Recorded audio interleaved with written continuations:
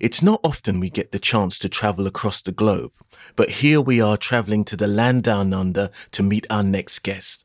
Matt Raad is the CEO and co-founder of eBusiness Institute and host of Digital Investors Podcast, who has built a high cash flow portfolio by buying and selling businesses using digital assets. If you want to know more about Matt and what he can do for you in your business, then join us after the introduction. Hello and welcome. I'm Clayton M. Koch, and I'm also the host for The Cash Flow Show, the radio show that's disguised in the shape of a podcast, but with so much more. Every week we'll be interviewing someone inspiring from the business world and finding out how they started in business, what their trials and tribulations were, and how they intend to grow their business in the future. We will also be finding out about what they do in their spare time, as well as asking them to pick a book, a film, and a favorite single or album, and to share their reasons for doing so. So why not join us at The Cash Flow Show? It's not just a radio show, it's a whole new way of doing business. Matt, welcome to The Cash Flow Show. I don't know if I should say good day or what's the polite greeting. You'll have to let me know. Well, no, you'd be right in saying that. Thank you so much for having me on, Clayton. It's wonderful to be here. And yes, we are. I am from Australia. So normally we say, "G'day, how you going?" Well, good day, and how are you going to you, Matt? So what I want to know is that I've given the Cash Flow crew a little teaser about what you do, and we've got a lot to discuss and a lot to pack into the show.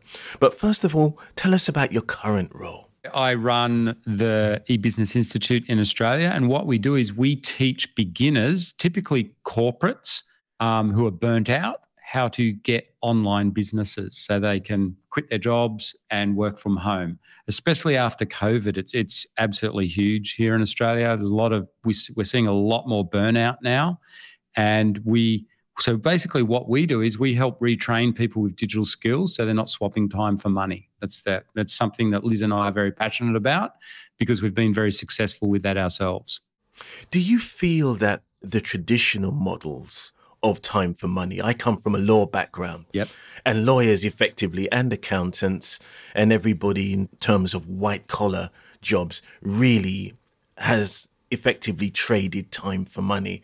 And it seems like a bloody slog. It is. Yeah. Well, we have lots of lawyers who are clients and accountants and white collar workers. And I think for people like yourselves, when you look at what we do, it sounds pretty mind blowing. We buy websites. That's literally what we do. They're just virtual. You can work on them in your Jimmy Jams at night. And that's what we love about it because it takes time. We retrain people. And they're so used to swapping time for money, when they get into this space, not only do they get, I guess, financial freedom, but it's time freedom. But also, Clayton, what's really interesting, I just remember a couple of our lawyers love it because they were the first ones to start pointing this out. It's very creative what we do online. We're buying and selling little mini businesses and we build them up and then we keep them for the cash flow. And it's believe it or not, it's actually a very creative process. It's not just entrepreneurial. To someone that's used to working, 9 to 5, or these days it's 5 to 9, they get a nice surprise with these websites because you can literally just work on them and park them and leave them for a couple of weeks or a couple of months and then come back to them. So it's a very different way of living your life. And do you feel in my other guise as a host at Podcast Radio Business, spoke to a lady from the Australian Tourist Board. Oh, okay, yeah. And she was basically extolling the virtues of living in Australia and trying to get Brits, or the Poms as they're affectionately known, in order to come over and sample. And many people are doing that of their own volition. Do you think that the type of business that you can create using online businesses is conducive to that Australian lifestyle? Oh, very much so. Yeah, well, I mean, I'm biased. I live in Australia. We live in the best part of Australia, which is called Queensland. It's northern, kind of where literally we'd have. It's going to make you jealous, Clayton, but it's over 300 days a year of pure sunshine. It is just perfect. It's pretty much paradise. I know we're all convicts down here, but I think we got the good. I think we got the good deal. So, and actually, that's one of the reasons why we started online for Liz and I, because we both grew up in the country, and we absolutely love living that sense of freedom, big open spaces, and it's how we wanted to raise our family as well. And it's a really good question of yours. Very much so. We design this business of ours, what we do in buying and selling websites, around lifestyle reasons initially. So that was a very important thing for us to get that, not just financial freedom, but time freedom. That was huge for us especially when we first started out as entrepreneurs. It was a hard slog. We used to buy and sell bricks and mortar businesses, but then when we pivoted to online businesses, we suddenly realized we can free up a lot more capital and time and location. Like we can literally, it's fun. And going back to your question, here's a funny story. When our kids came along, we lived in southern Australia, which is very cold, a bit more like England where we lived. It was beautiful. It was actually called the Southern Highlands, and it looked like rural kind of England. But it was so cold. We had 1 year with our kids, we had like 8 months of the year we were in jumpers, and it was just, you couldn't even go outside. It was rainy and cold. And Liz one day said, "This is crazy. What are we doing? We live off laptops. We can live wherever we want. We're in Australia. Let's move to Queensland." So within 4 weeks, we packed up and moved to Queensland, and we've been here ever since. So literally, because we have no barriers, no borders, no geographical borders for us anymore. So yeah, within 4 weeks, that's with kids, everything. Just sold the house, moved, and now live in Queensland. And that was 10 years ago.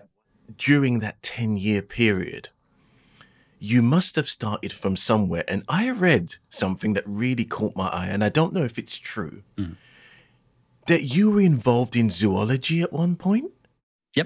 Yep. So that's how Liz and I met. So we met at uni studying zoology, and we both studied red kangaroos. So Australia's iconic red kangaroo. And because we're from the country, we thought that would, be a good degree to do zoology. But sadly with zoology, you don't get financial independence, and you don't get freedom independence. You don't even get location independence. Here we are studying red kangaroos, but most of our work, we have to work out of labs in Sydney, which is a city. You're always tied to a university somewhere and government grants and things like that. So no, we pivoted very quickly from that. Once we finished our honours year, we bought our first business with the help of family. And literally, because back then, we read books like Think and Grow Rich and Robert Kiyosaki's book, when we realised, Rich Dad, Poor Dad, and we realised that business can give us the leverage that we want. We were always looking for the leverage so that we could live wherever we wanted, work the hours that we want, and earn, the money that we wanted. And we realised we were only ever going to get that through business. So from the very first moment when we bought our first business, we were hooked. We absolutely loved it. It was very addictive. What were the challenges? Because, you're fresh out of university, both of you. You've been studying these red kangaroos. You've realized that they're lovely animals, but they just don't pay. No, they don't, to be blunt. No, they were never going to pay us. No. So the reality for you was you needed to have a business. What did you choose as your first business? Bizarrely, funny how the universe works, we ended up with this small manufacturing business that made spare parts for outdoor power equipment. So, for lawnmowers and brush cutters. Oh, yeah. So we made spare parts, widgets, basically, for those. And so we manufactured them here in Australia. And talking of challenges, we were so naive. We relied on an accountant. No disrespect to accountants, but we relied on an accountant to help us with the due diligence. We had no idea what we were doing, and he said it was a good business. Turned out to be the total opposite. It was going bankrupt. Oh, my. And that's why the owner was selling it. And with bricks and mortar businesses, we've since learned it's very easy to hide those sorts of things. You've got to be pretty good on your due diligence with bricks and mortar businesses, and particularly with manufacturing businesses. The name of your podcast is The Cash Flow Show. Oh, my goodness, did we have a baptism of fire? So we've got this business going bankrupt. Manufacturing business is one of the most challenging businesses to manage the cash flow particularly when it's seasonal, like it is with outdoor power equipment, because if the grass grows, the business, that's when it's busy. But in winter, we do nothing. So very, very challenging business to manage the cash flow. And no one in our family had ever been an entrepreneur or a business owner. So we had to learn everything from books and going to seminars and workshops, totally self-taught, and we had to figure out how to turn it around really quickly. Otherwise, we were just going to go bankrupt, which at that age didn't matter. We had no assets anyway, except this business. But very scary times. And I'm glad to say we figured it out. I make it sound easy, but it was very challenging for many, many years. But we absolutely loved it because I think we got a buzz building this business up, and we realized we could use our science training. We just tested things. We just constantly tested ideas, and we never stopped. And one of the key skills that we learned, which to this day is super important for us, is we had to learn how to sell and how to sell these products. And we had to fix up the business and renovate it. And to this day, guess what we do? We just buy, renovate, and fix up businesses.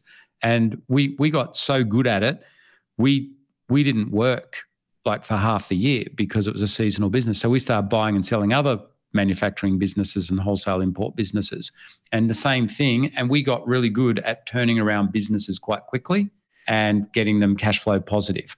So now this, when I say it was a 10-year journey to do that. What is it? An overnight success takes 10 years. Well, that was definitely us. We weren't, some young kids that got rich real quick or anything like that. It was nothing like that.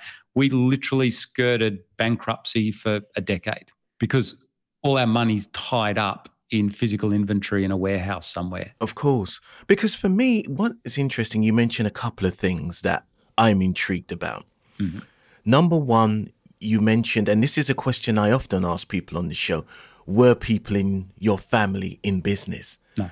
And it's quite exactly. I mean, I was in exactly the same position. I had to learn the very hard way. Yeah. A lot of people who are very rich and famous in business don't always necessarily tell you that they have very wealthy parents or very wealthy relatives. Yeah. Yep. No, we didn't have that either. And same here. So all those knocks were hard knocks. Very. The question I wanted to ask you, and it came to me beforehand and it's just resurfaced again, is what's it like working with your partner? Awesome. That's an interesting question, Clayton. A lot of people ask I don't want to cause any. I don't think there is a problem, so that's why I asked the question. It's people find it quite unique that Liz and I we've worked together 24/7 for the last 30 years. Literally 24/7, live and breathe. And what business and luckily, so for me, Liz is very similar to me in that she absolutely loves businesses. She loves buying them, renovating them, fixing them up and turning them around. We're not driven by the money side. I am more so because I come from a very poor family and that kind of affected me when I was a kid. Like I had a single mum, and then when mum remarried, to my dad, I was very lucky we moved out to a farm. But even on the farm, Dad was a farm manager and he wasn't paid very much money. So they had it tough as well. My family had it really tough. So for me, I was driven by financial freedom. Liz was driven by location freedom and the freedom of choice. Her parents grew up in the country as well. They didn't have much money, but they didn't lack money or anything like that.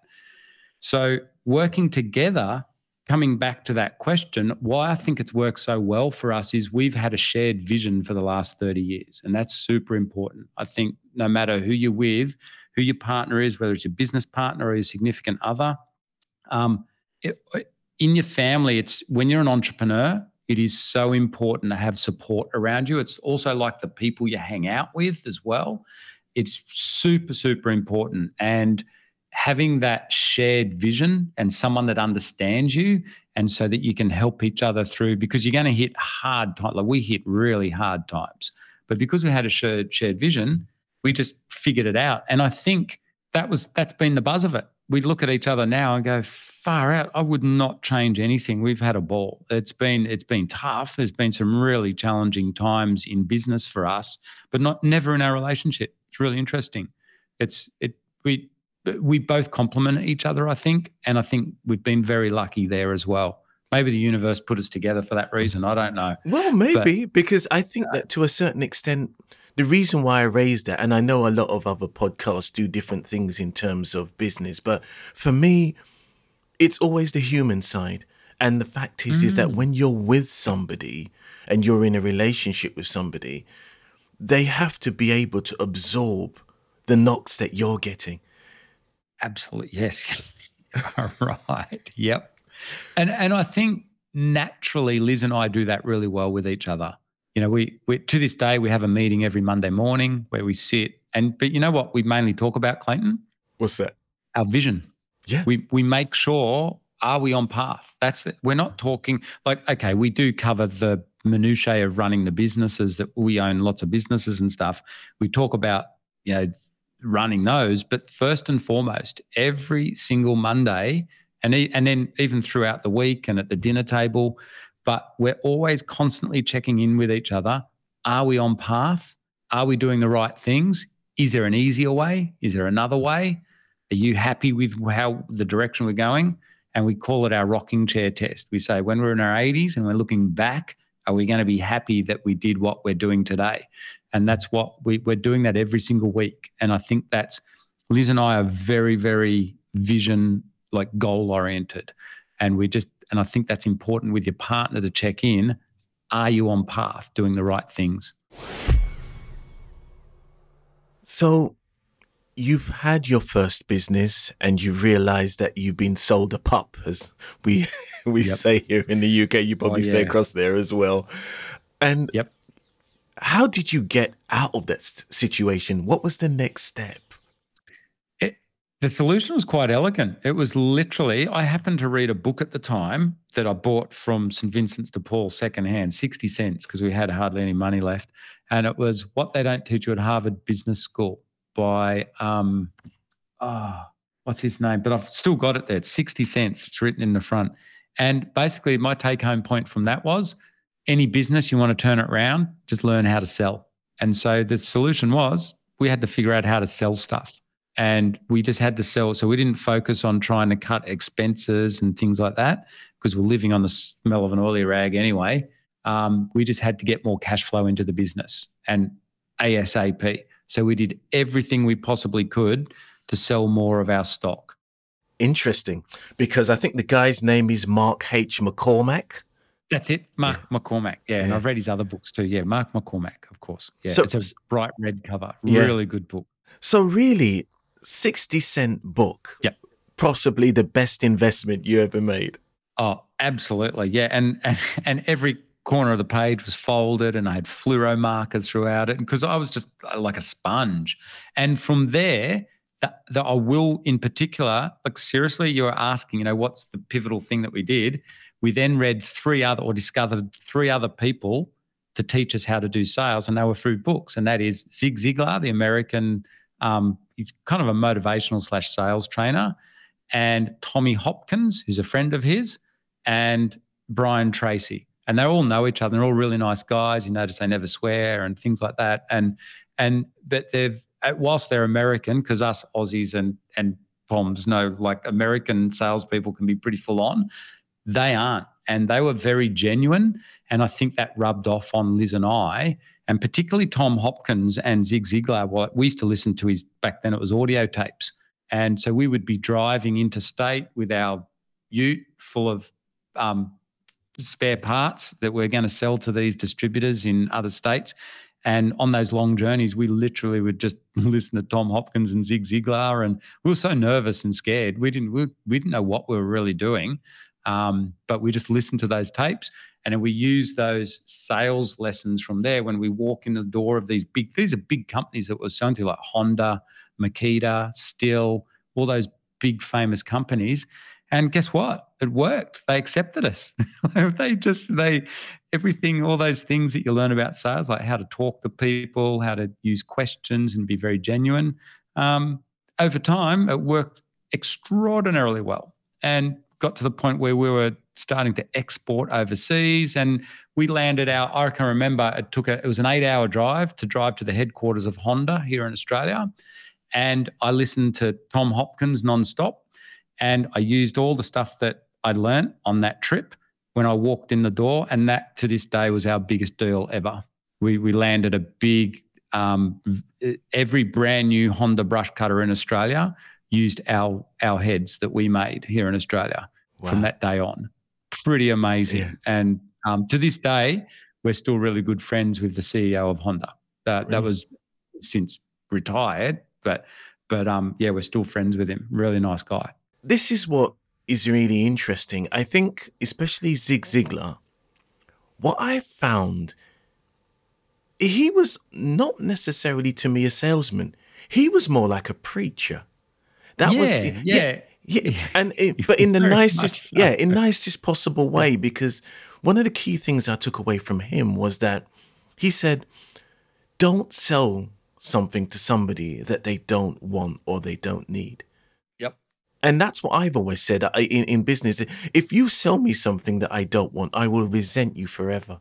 Yep. And Clayton, he to this day, we quote Zig's, because what we now do online is exactly what Zig Ziglar taught us all those years ago. He used to say in his big Texan accent, the more people you help, the more the better you will do. Yeah. So that was our goal, just to help as many people as we can.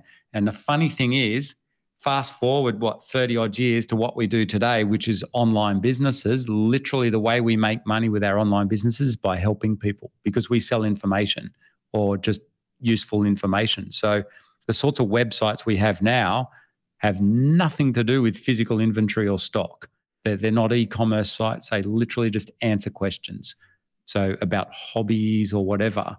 And it's thanks to Zig Ziglar, because we realized the internet, people are asking questions around certain topics. If we answer those, they will come to our website and we can put ads on there and we make money off the ads. And that's basically how we make money today. So thank you, Zig Ziglar. Thank you, Zig. Wherever you are in the universe, we thank you for that. But what I wanted to ask you was this, is that obviously you've done that massive deal with Honda. Yep. When was the point at which you and or Liz decide that the internet is the way to go? This physical stuff and parts, it's great. And obviously it can be done. You fought your way up, but you're thinking to yourself, there's got to be a better way than this. Well, that was our journey, because we were constantly, you got to remember too, in that journey, that was our first business. We bought and sold other wholesale import businesses. And the whole way through, we were constantly looking for the perfect business model. And we actually became business brokers, and we were selling businesses to private equity firms in Sydney, doing some pretty big deals in wholesale import businesses. And all that time, what we were doing, we were like sponges. We just loved business so much.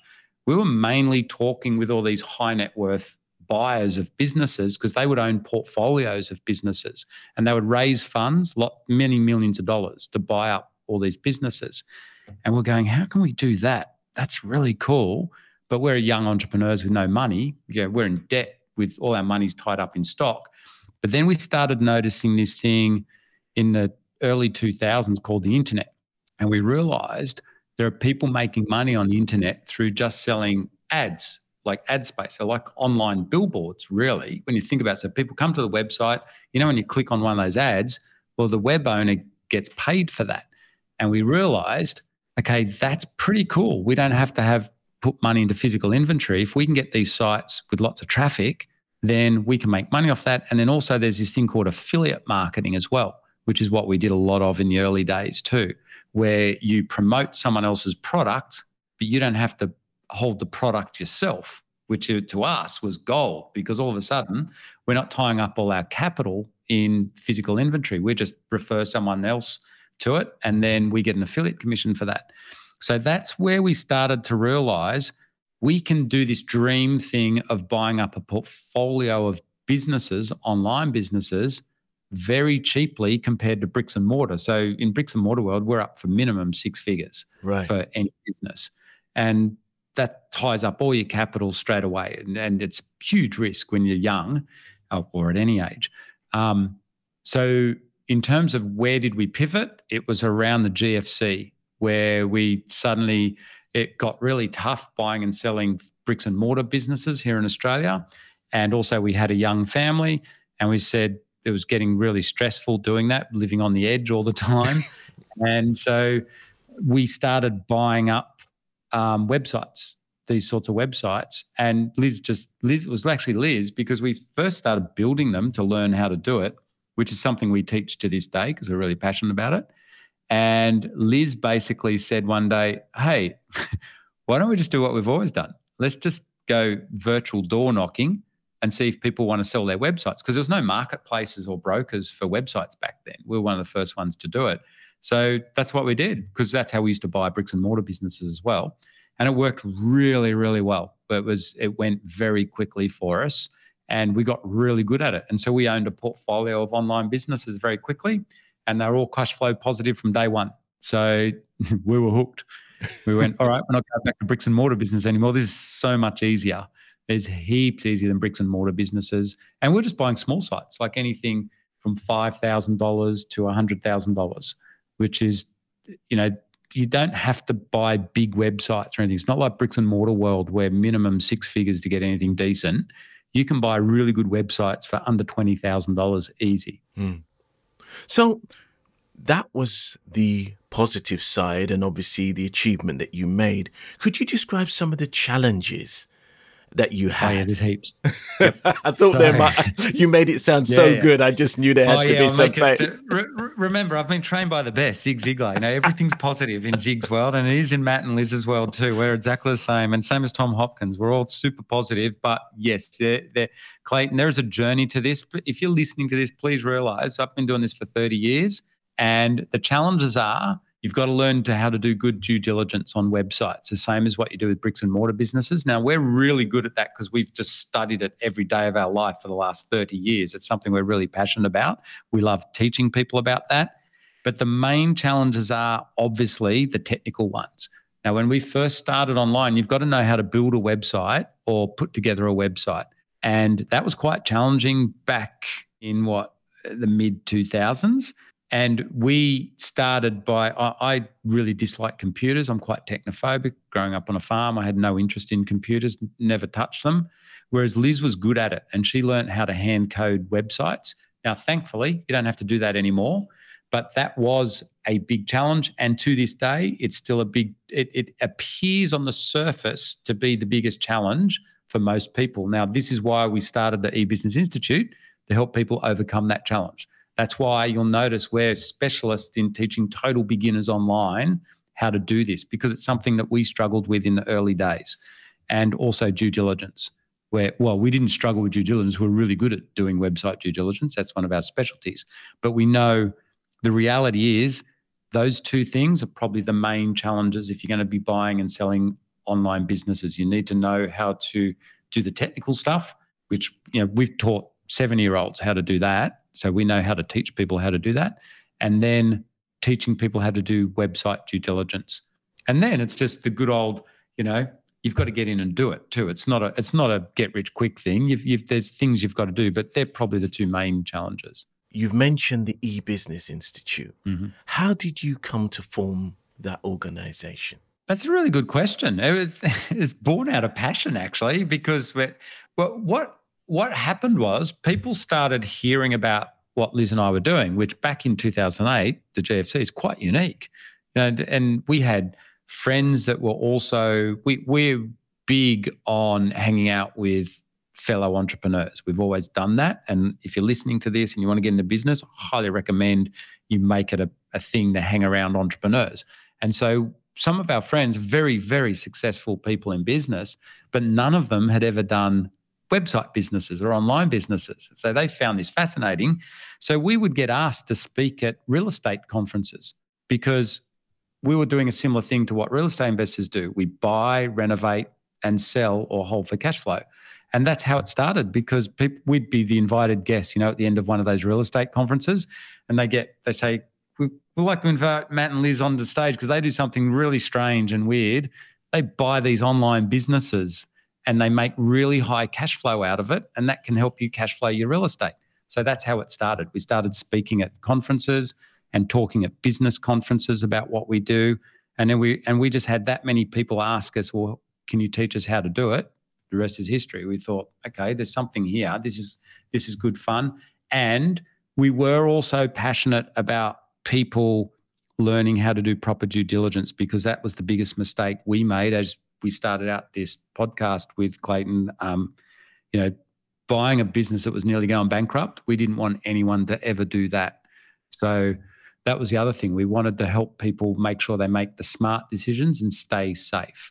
So, because Liz and I have made a lot of mistakes over the years, and we know what they are, and we can help, because we realize a lot of people from who have jobs aren't used to being entrepreneurs and buying businesses. We realized we've got a lot of knowledge, 30 years of knowledge, that we can really help people get the right knowledge they need to be very successful at this. So basically, that was our start, and we've never looked back. Do you feel that there are certain types of websites that make for better cash flow than others? Absolutely. Yep, definitely. It's like any business. So there's millions of different kinds of bricks and mortar businesses out there in the world. And I'd suggest there's millions of different kinds of websites out there. In terms of high cash flow, we love buying what's called content websites. So most people think of online businesses as e-commerce. That's correct. They sell gifts or widgets or physical products. We avoid those like the plague. And I'm going to be blunt about it. If you're a beginner online, now we've got friends that are millionaires through e-commerce sites, and I always stir them and say, it's way too complex. You should do what we do. It's not a good way, in my opinion, for a beginner to get online. If you're more experienced or you've got a lot more money behind you, e-commerce can work well, but it's a lot of moving parts to an e-commerce website. It's basically like a wholesale import business, and they're complex.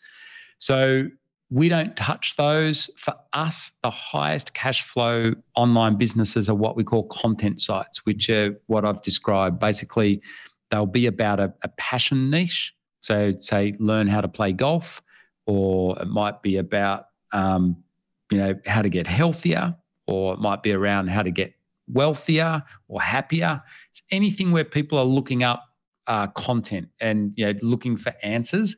And then basically we buy those, and it's all about the eyeballs that come to the website. And we have ads sitting on there which are very passive. We don't deal with any end users at all. So really there's no fixed costs on the site other than creating the content. That's all the business expenses are that we have, is creating content, because all the delivery of the money side of it is all done through ads, or fully automated ads, or fully automated affiliate offers. And for us, they've been the highest cash flow online businesses that we've ever owned. And that's all we do these days. And also, I will throw in, if you're listening to this, as a handy side benefit, they're the easiest ones to learn on as well. There's not much risk with them. Do you feel that with e-commerce, people like the idea of, I've got something to sell? And there's always these ads on YouTube where some guy is either sitting in front of a Ferrari or standing on a beach. And sometimes they're ladies too. So it's not sexist, either one. But they're both trying to sell you this dream that if you buy this particular widget from usually China, in terms of mass production, you just put this on your site and you're going to make a fortune. Yep. It's way more complex than that. So yes, I agree with you that is the typical ad that you see on YouTube. And I think, Clayton, you've touched on something there.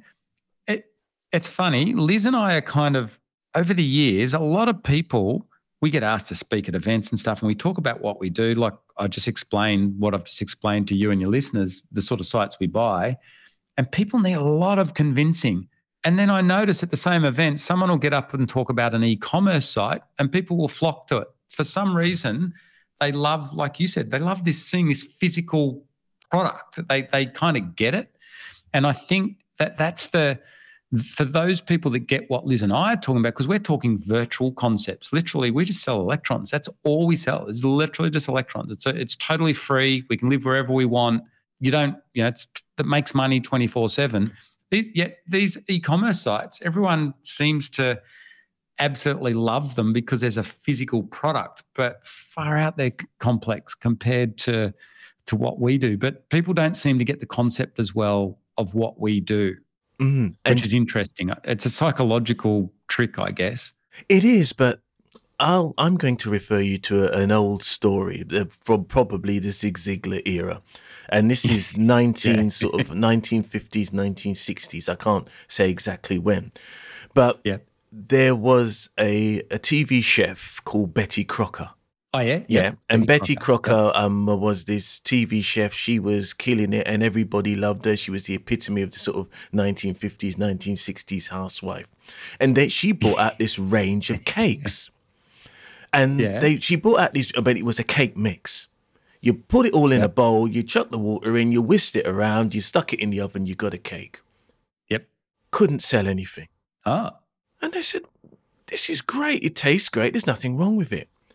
But housewives felt cheated. It made them look as if they didn't do a thing. Too easy. So they didn't feel they had, it's what they call the IKEA effect. You like it more because you've basically been effing and jeffing trying to put it together for the last 3 years. So you learn to love that piece of IKEA furniture. So the resolution for the Betty Crocker situation was this. They said, all you need to do is add an egg and you can make it like Betty Crocker. The only problem is the egg didn't do anything. It was a placebo. Just a placebo. Cool. All right. But the sales then went through the roof because now these housewives are invested in this cake because they've made it. They've made it. Wow. Okay. Yeah. Well, I wonder if that could be going on here too. It has struck us. It's funny.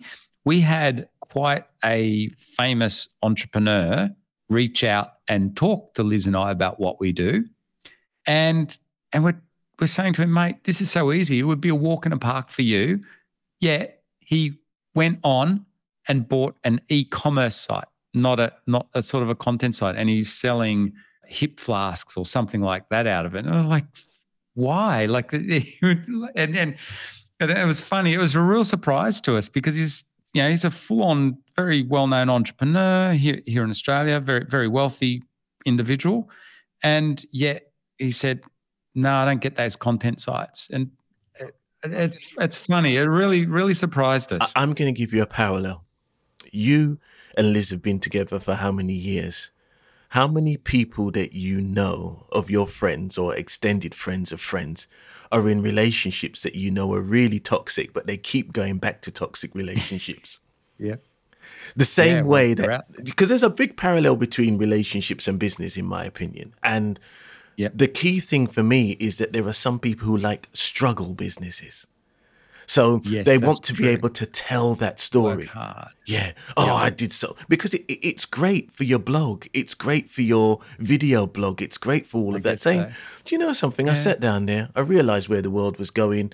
I built myself a website and, I got it working, got a few customers, put some ads on. It started to work and it's building me a steady income. People are like, it's taking away the egg from the Betty Crocker situation. Yeah, that's true. Yeah, very true. Yeah, because our story is literally the first website we bought, in under 2 weeks, we doubled it. So we bought it making $1,000 a month. That's net profit. And it would cost us $19,000. Sorry, it was making $2,000 a month. And literally this is a typical renovation that we do. Talk about how easy this is, Clayton. And people didn't believe it at the time. We literally just figured out, most of the traffic's going to a very deep internal page within the website. Right. And there was no monetization on it. There was nothing. It was just some really good content. There was no ad there. There was no affiliate offer. So we just put a really high paying affiliate offer on that page. And literally the next month, the net profit went up to $3,000 and then it went to $4,000. So we doubled it. Like what we did took an afternoon. And then the next month, we doubled the money. And later on, we sold that site for 6 figures to a corporate. Exactly. And it's, I guess it sounds too easy to people. Of course it does, because that's not what people want. People want the drama. It's not about doing business anymore. It's about having some story that you can tell in black and white, that, it's got some moving images that seem really deep and intense. And you can literally then stretch that out to a mini series, that type of thing. Yep. That's what people want. They still take work. That's the thing. If people want work, just buy themselves more websites, and then they've got lots of work. Exactly. After all that discussion about building websites and creating work and understanding why some people just don't get it, we're going to move on to your selections for the section that we call What Are You Like? Awesome. All right. Where we love talk these. Yep. where we I've listened to your other podcasts. These are fantastic. I think a lot of people enjoy this. So we're going to talk about your favorite book, and you've chosen some great ones here. How to Heal Your Life by Louise Hay. Yep. So that was it. It's a really interesting. It sounds.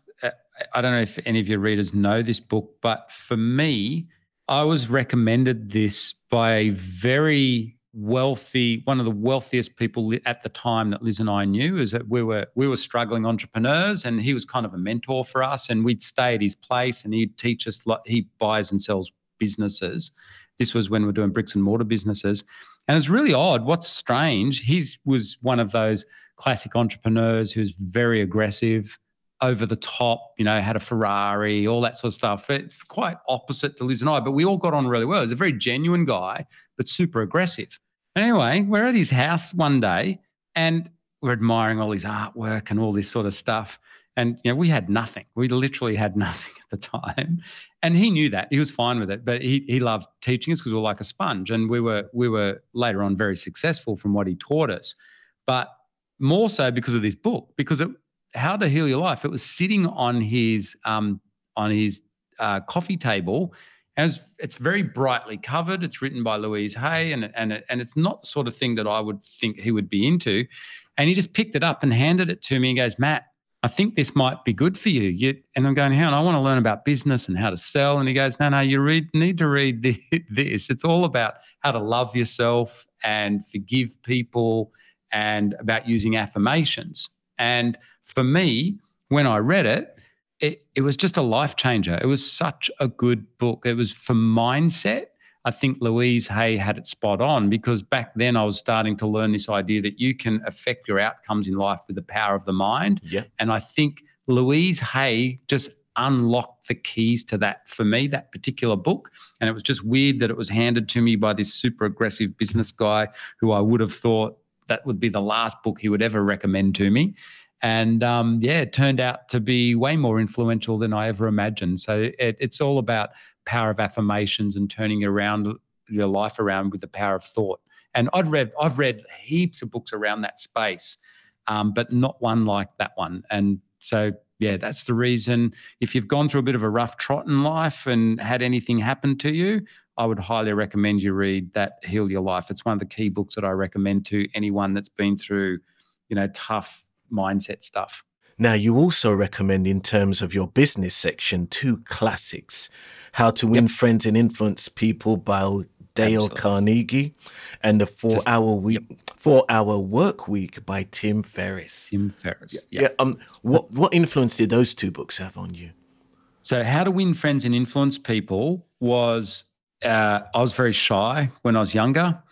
And when we started to learn like off Ziglar and those guys and figured out what they don't teach you at Harvard Business School, how to sell, I realized I've got to fix up my personality here in terms of figuring out how to get on with people and stuff like that. And someone, I know it's a cliched all-time classic, but when someone handed that book to me, actually that book, my first version of that book, I think I bought that from St. Vincent's de Paul as well for like $1 or something.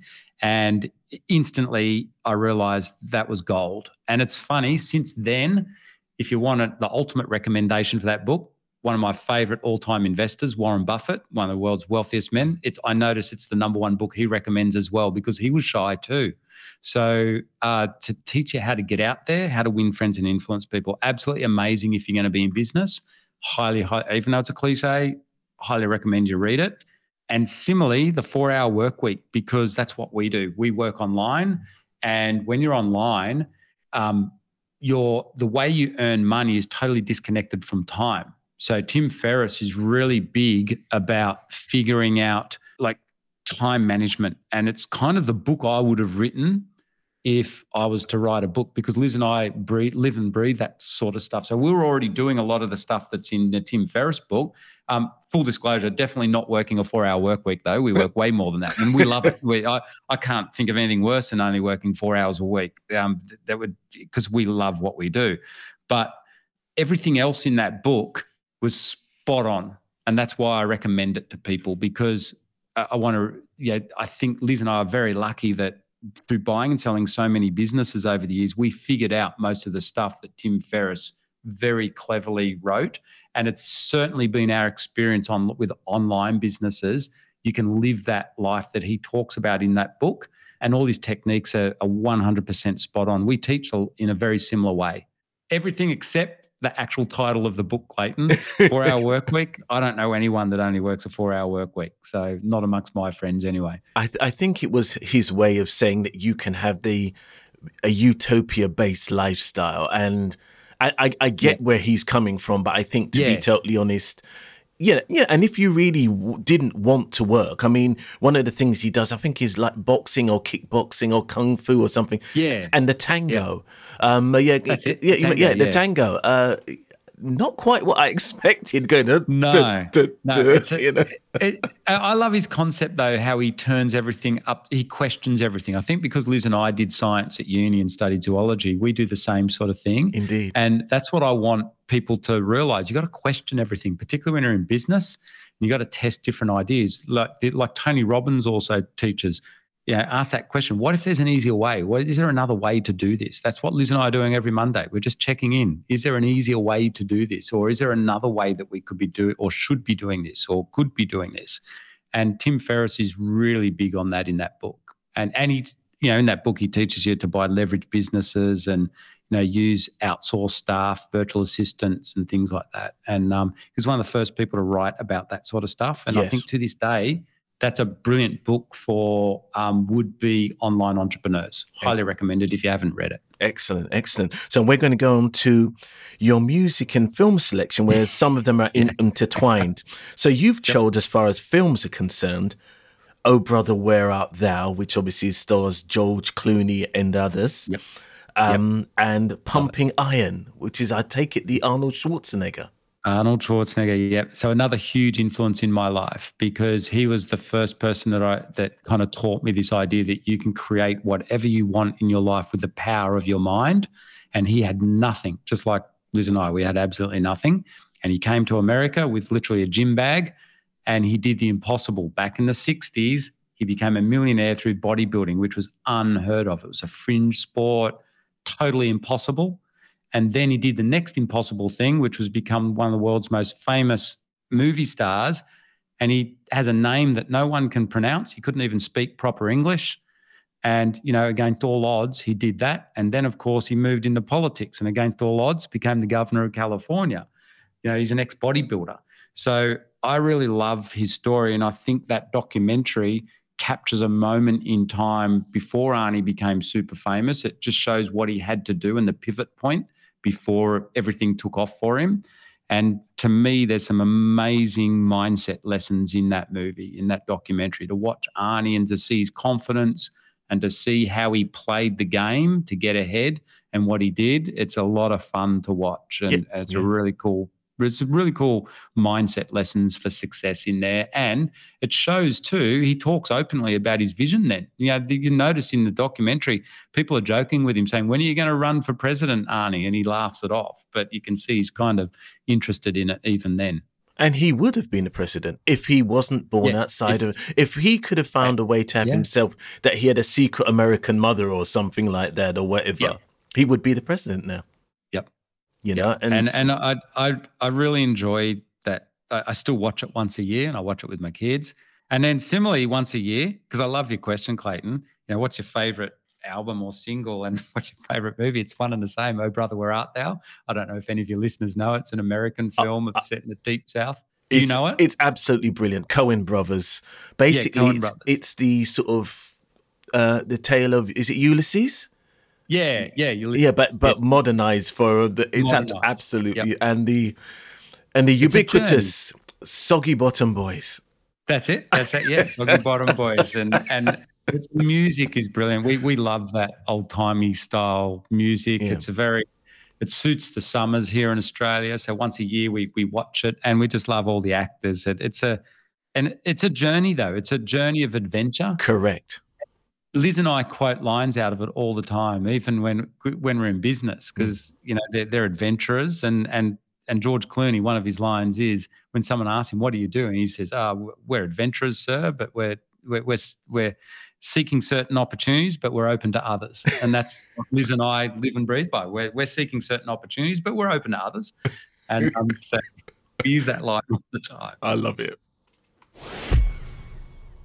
So thank you for sharing that selection of movies, music, and books with us. That was fantastic, and thank you for sharing that. We really appreciate that. So we're coming towards the end of the show now, and as I said, even though I've still got about another 15 questions that I want to I'm never going to get through them all in the time that we have. So I want to try now to look forward to the future, and I want to discuss a couple of things. The future of the eBusiness Institute and your hosting of the Digital Investors Podcast, if we can take those two. Yeah, so we started the Digital Investors Podcast mainly for our community to share the success stories to inspire people. So Liz and I, what's helped us in our journey, as anyone listening to this podcast can probably realize, is by having inspiring people around us. So we've always sought out people who inspire us, like Arnold Schwarzenegger, but also our personal mentors in business. And I think Liz and I have been really, really lucky that we've been very fortunate to get to know some very, very successful entrepreneurs, because we buy and sell businesses. You kind of network with them. And what we wanted to do with the Digital Investor Podcast is share with people, because like you picked up, Clayton, it's an unusual space, what we do, buying and selling these content sites. Oh, yeah. And we want people to realize this works. It gets people out of their jobs. And outside of our community, no one else realizes that this is even there. So we love sharing inspirational stories on our podcast with like clients of ours or friends who have very successful online businesses. And that's basically, so if you're listening to this and you're interested in hearing, actual real stories of real people, that's why we started the Digital Investor Podcast. And it's great fun. It's kind of like an outlet for our community. So as with the George Clooney quote beforehand, open to new opportunities. What's happening for the eBusiness Institute going forward? Well, the podcast, we're really excited about that. I think why we're excited about with what we teach at eBusiness Institute, I think the world, I'm not giving financial advice here or anything like that, but I think that there's got to be a recession coming somewhere. Like, I think we can all feel it. I don't know when. And like Warren Buffett says, the chances of another recession are 100%. It's just no one knows when. So what we're excited about is teaching people about what we do with these websites, because if people like it, we see them as because they're high cash flow. I'm not going to say they're super safe or anything like that. There's always a risk. But we find that we started in the GFC, and online websites still made lots of money. And so we think they're a really good asset to own, no matter what happens in the economy.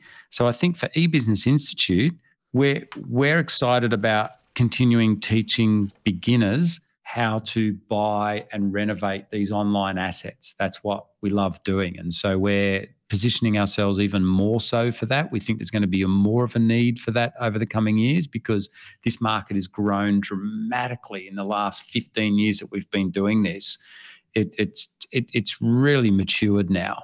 And I think we're seeing a lot more big corporate buyers come in. So we want to cater for that side of the market as well. So we want to train up our members so that they can sell their websites out to the big corporates. That's the big goal. That's what they're the success stories that we're looking for. Fantastic. And one more tip that I'd ask. Mm-hmm. What advice would you have for the members of the Cashflow crew listening who are interested in getting started with website investments, but probably were bricks and mortar people or boo-hiss? They were e-commerce people, and they want to, and they want to switch to this digital space. Yeah. What would your advice be? Start small and play with it. So, buy a small website and see for yourself. Get proof of concept so that you're happy with it. And of course, Clayton, do our free masterclass because we can show you the overlying strategy of how you do it. So we've got a free masterclass if you do want to learn a bit more about how you do this, because you're saying, what's the bit of advice if anyone's, in a bricks and mortar world and you're interested in exploring this space? Obviously, I'm going to say, look at one of our courses or do our free masterclass. But honestly, don't just rush out there and buy a website because they sound unreal, and also because Liz and I are good at it, right? And so we're of course going to be very successful at it. You need to test this out for yourself. And our golden rule actually in our community is, no matter how good you think you are online, your first website, buy something under $2,000. There's no risk to that. If you can't afford that, you probably shouldn't be doing it anyway, or you shouldn't be in business. But buy something small, under $1,000 or under $2,000, and just get a proof of concept. Just play with that, learn it, learn how to do due diligence, learn how the website works, learn how to make money off it. And from there, you'll see how well this works. Excellent. Matt Raad, CEO of eBusiness Institute and the host of the Digital Investors podcast. Thank you for joining us on the Cashflow Show. Thanks so much for having me, Clayton. That was awesome. I really enjoyed it. And I love your questions. And so did I. You're most welcome. Thank you. We've come to the end of the Cashflow Show for today, but I would like to say thank you to our guests for taking the time to share their knowledge, wisdom, and insight. If you loved what you've heard on this week's episode, please head over to Apple Podcasts or Spotify Podcasts and leave a 5-star review and feedback, as it really does help. Whilst you're there, listen to some of our other episodes, which you are bound to enjoy. We want to make this the go-to podcast for entrepreneurs wherever they are in the world, and spreading the word really is the best way to grow our show and our community to achieve greater things. Be sure to join us next time for real people, real business, real talk.